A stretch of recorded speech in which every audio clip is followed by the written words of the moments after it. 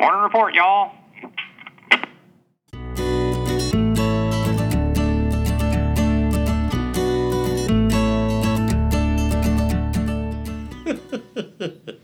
Welcome back to another episode of Morning Report, y'all. It's been a long time since we've released another episode. It's been a busy holiday season for a lot of people, and but we're here today with our old buddy J. Mike Burton. Say hello to the folks, Mike. Hello, how's everybody? They can't answer. They can't? Yeah. Oh, I thought maybe they could. We're back on this. Well, so it has been a few weeks since we released episode 3 of the podcast. Had a couple of cancellations. Apparently, people don't want to be associated with this. You don't podcast. pay enough. Well, I think that's part of the problem. Problem is we can't seem to get a sponsor. You know, I asked Avogard because, you know, we talked about how great Avogard is. It's a wonderful product, and we use it all the time. I asked 3M if they would help a brother out with some, sponsorships, some advertising dollars. And they thought I was asking for charity, I think, so they refused. I think they thought I was looking for a handout instead of a partnership. They just don't know how big this podcast is, and it would make them millions probably. Well, I mean, I it's a pretty small company compared to the fame of this podcast right now. But that's true. They they did not. They declined politely. I mean, I get letters from all over the world now. Yeah, we have I've gone been on the podcast. Well, we've gone international. We have had some people in Spain. Thank you very much. Random person from Spain who listens, and I think Ireland and Canada and maybe Singapore or something. I don't know, some other place. It's not America. Frankly, I don't care where people are from. If they're listening, I'm happy to have them. Yeah, right? me too. Yeah. So there were a few things I wanted to get kind of out of the way. I had a lot of questions over the last few weeks from some listeners about exactly what the hell this podcast is about. Because it seems like the first episode was kind of an interview with you, and we told some stories and some jokes. And then the second was obviously like an investigative report into your health. And then the third episode was Dr. Newcomb, where we talked about my mustache for the whole thing. And yet, at this point, we've barely mentioned surgery, even though we advertise this as the greatest surgery podcast out there. So we are going to talk about surgery a little bit. Okay. But probably not today. So the whole point for people who who don't know me and haven't asked me personally, which is like 1% of the reader or the listeners out there, but is that we're here to talk about just some of the insights and some of the funny stuff and the interesting stuff that goes on. We may have explained a little bit about this in episode 1, but it will take a lot of different formats because we're hopefully going to start interviewing some other people besides just you. Well, okay. So anyway, another thing is Dr. Burton is married. We did cover that in episode 2, just for the listeners of the female persuasion or what any persuasion, I guess. But he is married, so ladies, he is off the market. And Brandy's married too, but she still to this day claims that shirt was not torn off. It was torn off. I thought so. It was torn off. Yeah. I mean, now that you're clear-headed enough to remember. Yes. I can remember it. I remember that. That may not make the cut, but just want to have that on the record. Yeah, just have it on the record. It's been a busy couple months. It's kind of slowed down in the last few weeks, but you had your hip surgery that you were preparing for when you had your cardiac event, when you almost died. It was a big deal. The hip surgery is a big deal. You were on your deathbed. I was probably on my deathbed for 3 days. Yeah. So and you came to see me. Yeah. Yeah. Well, so Mike underwent hip replacement. Right, because he had a bad hip because he's old. I'm old. I am old. And this was, the feigning spell, as it were, was the lead up to the hip surgery. So you had your hip surgery, and everything went really well with the hip surgery. From a technical anesthesia standpoint, you did great, right? Did great. I remember seeing you after surgery, and I didn't even have to ask. Because I got a text and he said he's asking for a surgical son, which I appreciated. I did. I appreciated that. Yeah, I did. Now you went to the ICU postoperatively, is that right? Now Yeah. was that because you were ill or because? No, here's the thing. I wanted a private room. Oh, I did want a private room, and they couldn't guarantee me a private room. So, being the nice people that the hospital is, they spilled me over in the ICU. Oh. ICU bed 1, by the matter of fact. And it was really good. You know, to go back, the only thing that I dreaded about the operation? Foley catheter. Yes, urinary retention. Because I've had it before. Yeah. And I'm going to tell you, it's no fun. Now, Well, Foley catheter is no fun. And so I told my doctor, I said, I'd just leave a Foley in me for 24 hours. Yeah. And he did. He took it out, and I was later about to pee. But something that the you call it passing out spell, I call it, I think it was a lot more serious than that when I. Oh, okay. Well, you were on your deathbed. I think it was a collapsing spell. You were on your deathbed. I was on my deathbed there too, but I heard him say urgent response, rapid response. I can't remember. Well, you were passed out. I think my brain's a little cloudy. Yeah, I was passed out, but I could hear it. But when I was down in the emergency room, I got about to pee, and I learned that I could actually pee laying down. Really? Yeah, I took one of the little pee bottles and peed. Laying down. Laying down. Because I always tell patients it's really hard to do that. It is hard to do that, but I was able to do that. Look at you. And so after I had my Foley taken out, the first time I peed, I was standing up. But then after that, I was able to lay in the bed. So all night long, the nurses didn't have to get me up. I could lay there and I had 2 little bottles, and I could pee in that. And that was a big deal for me. Your readers probably, or listeners, probably not to them, but it was to me. But anyway, yes, it was a big operation. Yeah. So you underwent your hip surgery, and you were able to, pee in the night after the surgery and all that stuff. Yeah. So then you had your surgery on a Tuesday or something? No, it was a Friday. Friday. No, it wasn't Friday. Wasn't it? No. No, it was because the day after. Oh, it's a Tuesday. Yeah, because it's was it Thursday we had the event? Oh yeah, the event. Yeah. So now Mikey had his surgery, and we went in on our morning rounds and popped in on him and made all our jokes. Like, is this where we're here for the hemorrhoidectomy? And we walked in and said, oh, is this the guy who's having the orchiectomy today? Are we supposed to come in here? And I think we're taking off a testicle. And then, the standard, giving the doctor a hard time stuff and asking him about if they found his Foley small enough and all those things. But, actually, they went to Lowe's and had to get a water hose. Yeah, that's a good joke. Yeah. Never heard that one before. We go in, we see you, everything's fine. I popped in a couple times while you were there. Yeah. Linda was in there, and I was walking through the hallway, and you get an overhead page of a Code Silver. It's Code Silver. Is that right? Code Silver? That's right. I didn't know what it was. Well, I had to check my badge. Yeah, I didn't have a badge, but... yeah, Code Silver. Yeah. Mm-hmm. And it was pretty intense. It was pretty intense. So for those who don't know, and for anybody who works at a different hospital where it may be called something else, a Code Silver is an active shooter / hostage situation on the grounds of the hospital. Right. So everyone kind of was like, is this a drill? Is this... Because we just had a disaster drill, which I was going to talk about a previous episode, and I got shut down. But they come over the overhead and they say, Code Silver, basically like, oh my God, Code Silver! Yeah. Like screaming it into the microphone. Yeah. And everyone kind of looks around and is like, wait, what do we do again? So where I was, I got grabbed and brought upstairs to come up here, and I ended up sitting in the consultation room, which is a room about the size of a small closet, with 9 other people, all of whom had patients asleep undergoing surgery, and they were freaked out. Right. But you were in your ICU room, right? I was in the ICU room. So what happened to you? Well, I didn't think too much about it.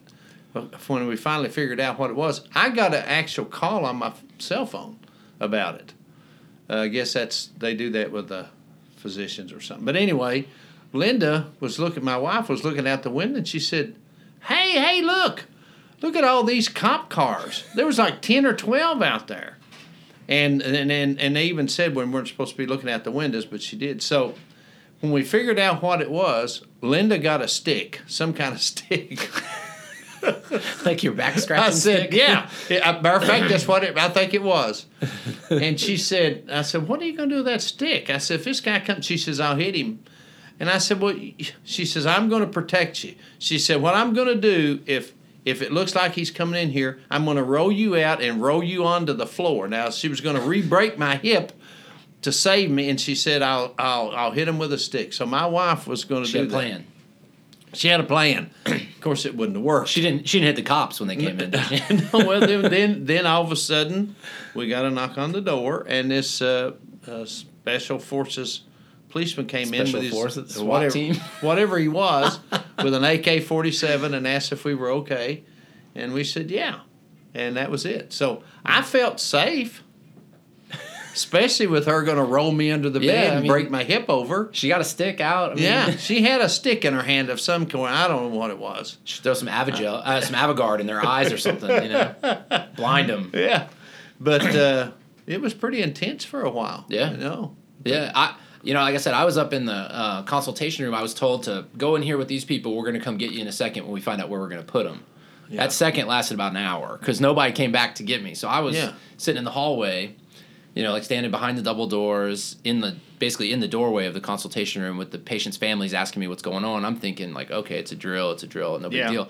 And I get a text message from the hospital that says, this is not a drill. Take this very seriously. Right. So, of course, what I did is go look out the window across the hall in the waiting room and see like 100 cop cars and people standing around staring at the, I thought, man, this is like crazy. So I texted my old secretary whose husband's a police detective. He doesn't work here anymore, but he's a state police detective. And she was like, Toby says it's real. I was like, oh shit! Like, oh man, it got real in a hurry. Yeah. So I start to go back into the consultation room to tell the people like, hey, we're just gonna sit tight. And while I'm standing in the doorway, I look out the double door like through the glass, and there's two guys with the SWAT vests and AR-15s, and they're like moving in like formation. I'm like, oh good, here are the cops.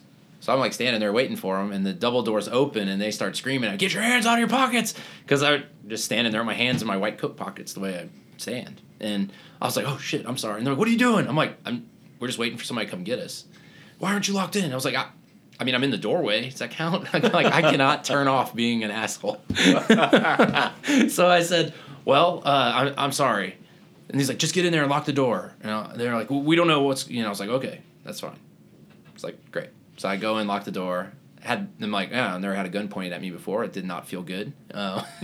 So I tell people, I'm like, we're just going to chill out. The cops are right out there. We haven't seen anybody else come by. We're very safe up here, right? And meanwhile, I'm like, texting my wife, like, I might die. Oh, my God. So, and she's not responding, of course, because I think she's still in bed at this point. I'm not sure what she was doing. But so I text. So we're sitting in the room locked in. Just saw the cops come by with the big guns and the vests and everything. And then we get a knock on the door. Like, hello? And they're like, it's the police. I'm like, how do we know that? I'm like, I can't see you through this door, right? I'm like, he's like, I'm that guy in the red shirt with the big gun you just saw. I'm like, oh, okay, that seems legit. He comes out, he's like, hey, what's the password to get through this double door? I was like, you guys are supposed to be securing the place. Didn't they tell you the passwords? Like, can't you radio out somebody else? I had to go, punch the code in. And he's like, okay, go back in that room. I'm like, but the double doors are so secure, the cops can't get through them. Can we come in here? He's like, just stay where you are. I was like, I don't feel like this is I don't like this decision. I didn't necessarily agree with what they were doing, but it turned out to be a big nothing burger anyway. There's just nothing going on. So some guy made a threat against his, this is what I predicted. I said, this is probably just some guy saying got drunk or high and said I'm going to go over there and tell my wife can't cheat on me. I'm going to go over there and I'm going to kill her or something. And we were just I think that's what happened. Something like that. And then They said that people were finding out on Facebook before they called the code. So, before they actually locked down the hospital. And they actually had locked down the university. Yeah. Down the street before they locked down our hospital. Yeah. Because they had found out first. Yeah. So, it wasn't a guy in the building, but it was, all, overblown, bravado by some, jackass. Yeah. I haven't heard what happened. I don't know if they even ever found who it was that said it or what, but it was kind of scary. Well, it's interesting. I don't know if it was, but Linda went out of the room. I don't know if she was looking for the ward clerk for something. and there was nobody out there. And I mean, it's an ICU. There was nobody out there, and apparently they had grabbed all of the ICU people and put them in the staff bathroom. Yeah, there was like a bunch of people, like 10 people in like a little bitty shower.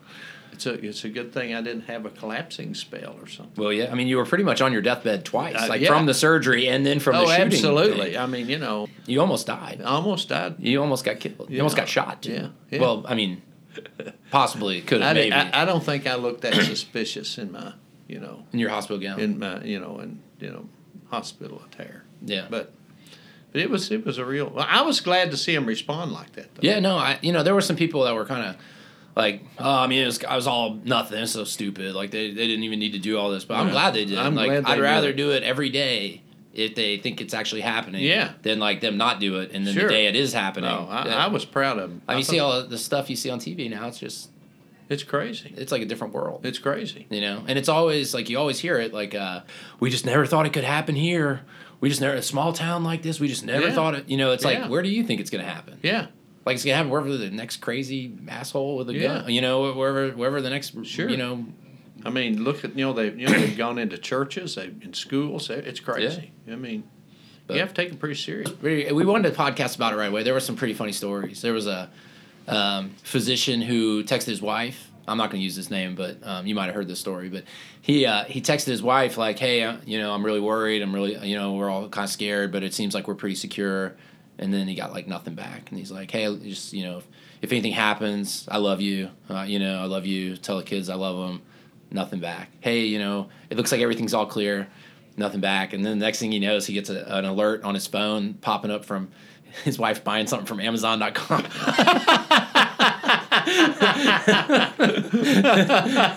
So it's like.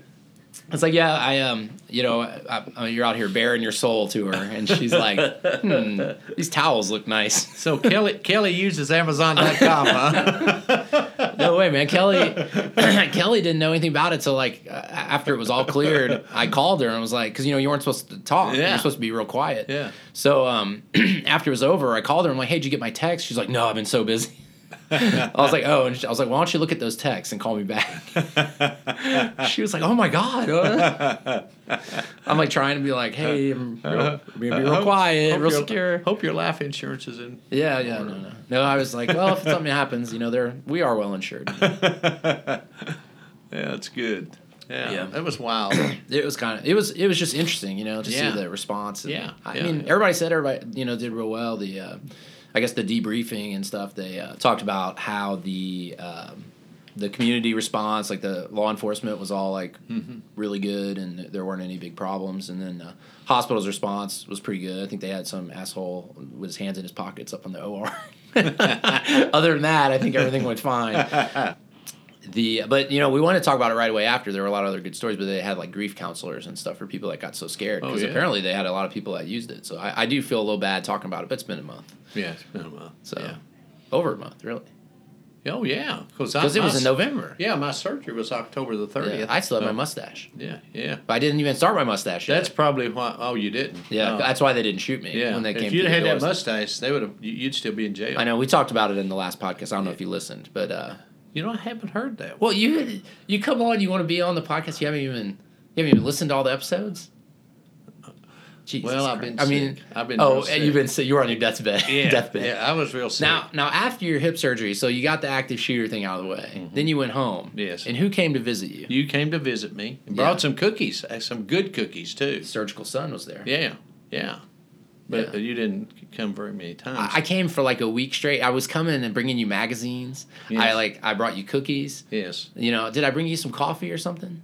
I don't know what I brought you. I looked really sick too, don't you think? No, I thought you looked great. Oh. I thought you looked like a spry young man. You look better than some of our other, some other people I know who've had surgery lately. Let's just put it that way. My patients included, some of them. But I thought you looked really good. You were up and working. You had a good support system at home. Yeah, I had a good support system. So, by the time I kind of petered out. I mean, it was deer season. That was okay. Yeah, I mean, I had stuff to do. Yeah, yeah. You'd text me and say, "Oh, by the way, I won't be there. Down deer hunting." Yeah. And say, "Well, here's your surgical father on his deathbed." On his deathbed. Mm-hmm. Yeah. Mm-hmm. Yeah. Yeah. my surgical mother, she was like, "Oh God, can you take him away?" Jacob, thank you so much for coming visit. I have to leave. Yeah. She did a good job taking care of me, though. She did. I thought you looked great. You looked really good when you came back. Yeah. I was real excited when you came back. I put that post on my Instagram account. Yeah. For everybody to see the social media. Then the picture of me and you on at the end. That was at the end of November. It was a month after your surgery. Yeah. And you were looking real good then. Yeah. Come back for your I look bad appointments. now. No, you look I fine. thought maybe I look I bad. look bad. I look like I've been through the ringer. Well, I mean, you look better without the mustache. I look scruffy. Yeah, right you now, look scruffy. Yeah, you need a shave. I should have kept the mustache. I had to do. I had a deposition, so I had to shave for that. I didn't want to look like a. He said, "Well, is this one of the lawyers?" They'd be like, "Is this the guy running the camera?"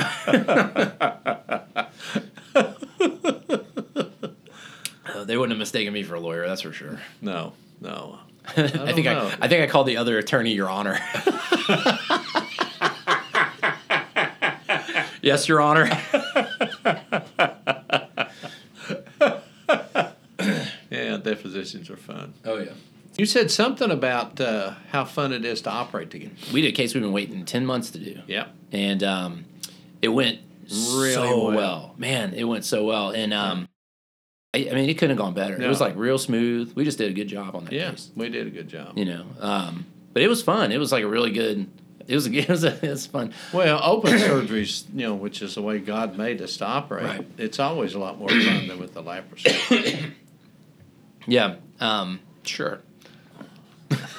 You always got to get that in there on every time we got to talk. Well, I'm trying to make you feel guilty about it, about using the scope so much. I don't feel guilty about it. I know that. I like using the scope. Oh, well, and you do a good job with it. I wouldn't say it doesn't happen more often than not. That's not a very good way of putting that. But I would say it's pretty rare for a big case like that to go off without a hitch at all. It is.